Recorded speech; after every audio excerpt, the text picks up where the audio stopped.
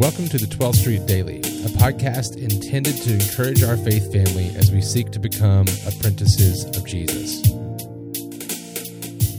I'm Thomas Winborn, the lead pastor at 12th Street Baptist Church.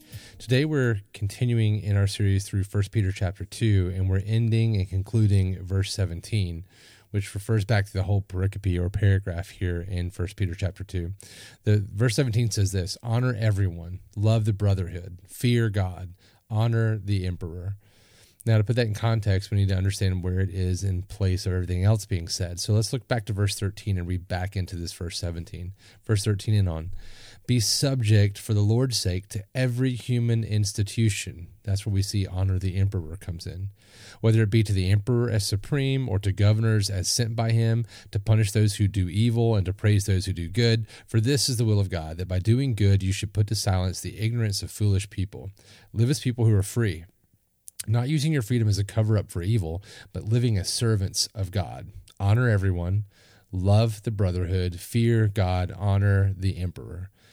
You see, this is what's all throughout Scripture we see where God kind of sets up even for secular government, for government that isn't even necessarily doing everything that it should be doing to point to his greatness and his glory. If he has instituted that this person or this entity or this government be in place, that you are to honor that government and be subject to it for the Lord's glory, for his own reputation. That we as individuals within the kingdom of God are to submit to the kingdom in which we live here on this earth in order to show that we are going to be good citizens for the sake of making much of our true King, Jesus. Now, when they do things that go against, or they command us to do things that go against our faith, that is where we make a stand. And so there are times where that is needed and where we should stand up against our government or our governors or our emperors or our presidents.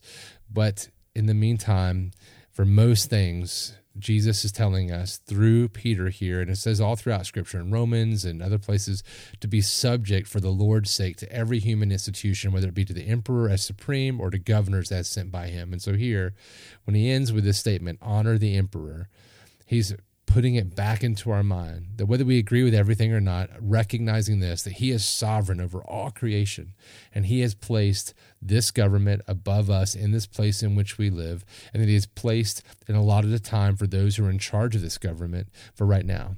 So it doesn't matter who gets elected in November. It doesn't matter what we're being called to watch on on TV as we search the news and see all these things talked about from one angle or another. We are to subject ourselves and submit ourselves to our government as long as it doesn't interfere with our faith, and that in doing so, we honor the Lord. So let us not be caught up in the trivial things. That let us not get our hearts wrapped up into the politics any more so than we should. In fact, I'd put it like this: don't let yourself be so wrapped up in the politics and the craziness that's going on right now, whether for or against persons or entities. Let us instead let our heart be wrapped up in the King who loved us so much that he gave his life for us on the cross. When things are put in perspective with that, it changes everything else we live in. It changes how we view all the moments in which we live. So let us therefore be subject for the Lord's sake to every human institution, whether it be to the emperor as supreme or to governors as sent by him or to presidents or to mayors. And let us honor everyone. Love the brotherhood, love the church, fear God, fear dishonoring our Father, and honor the emperor.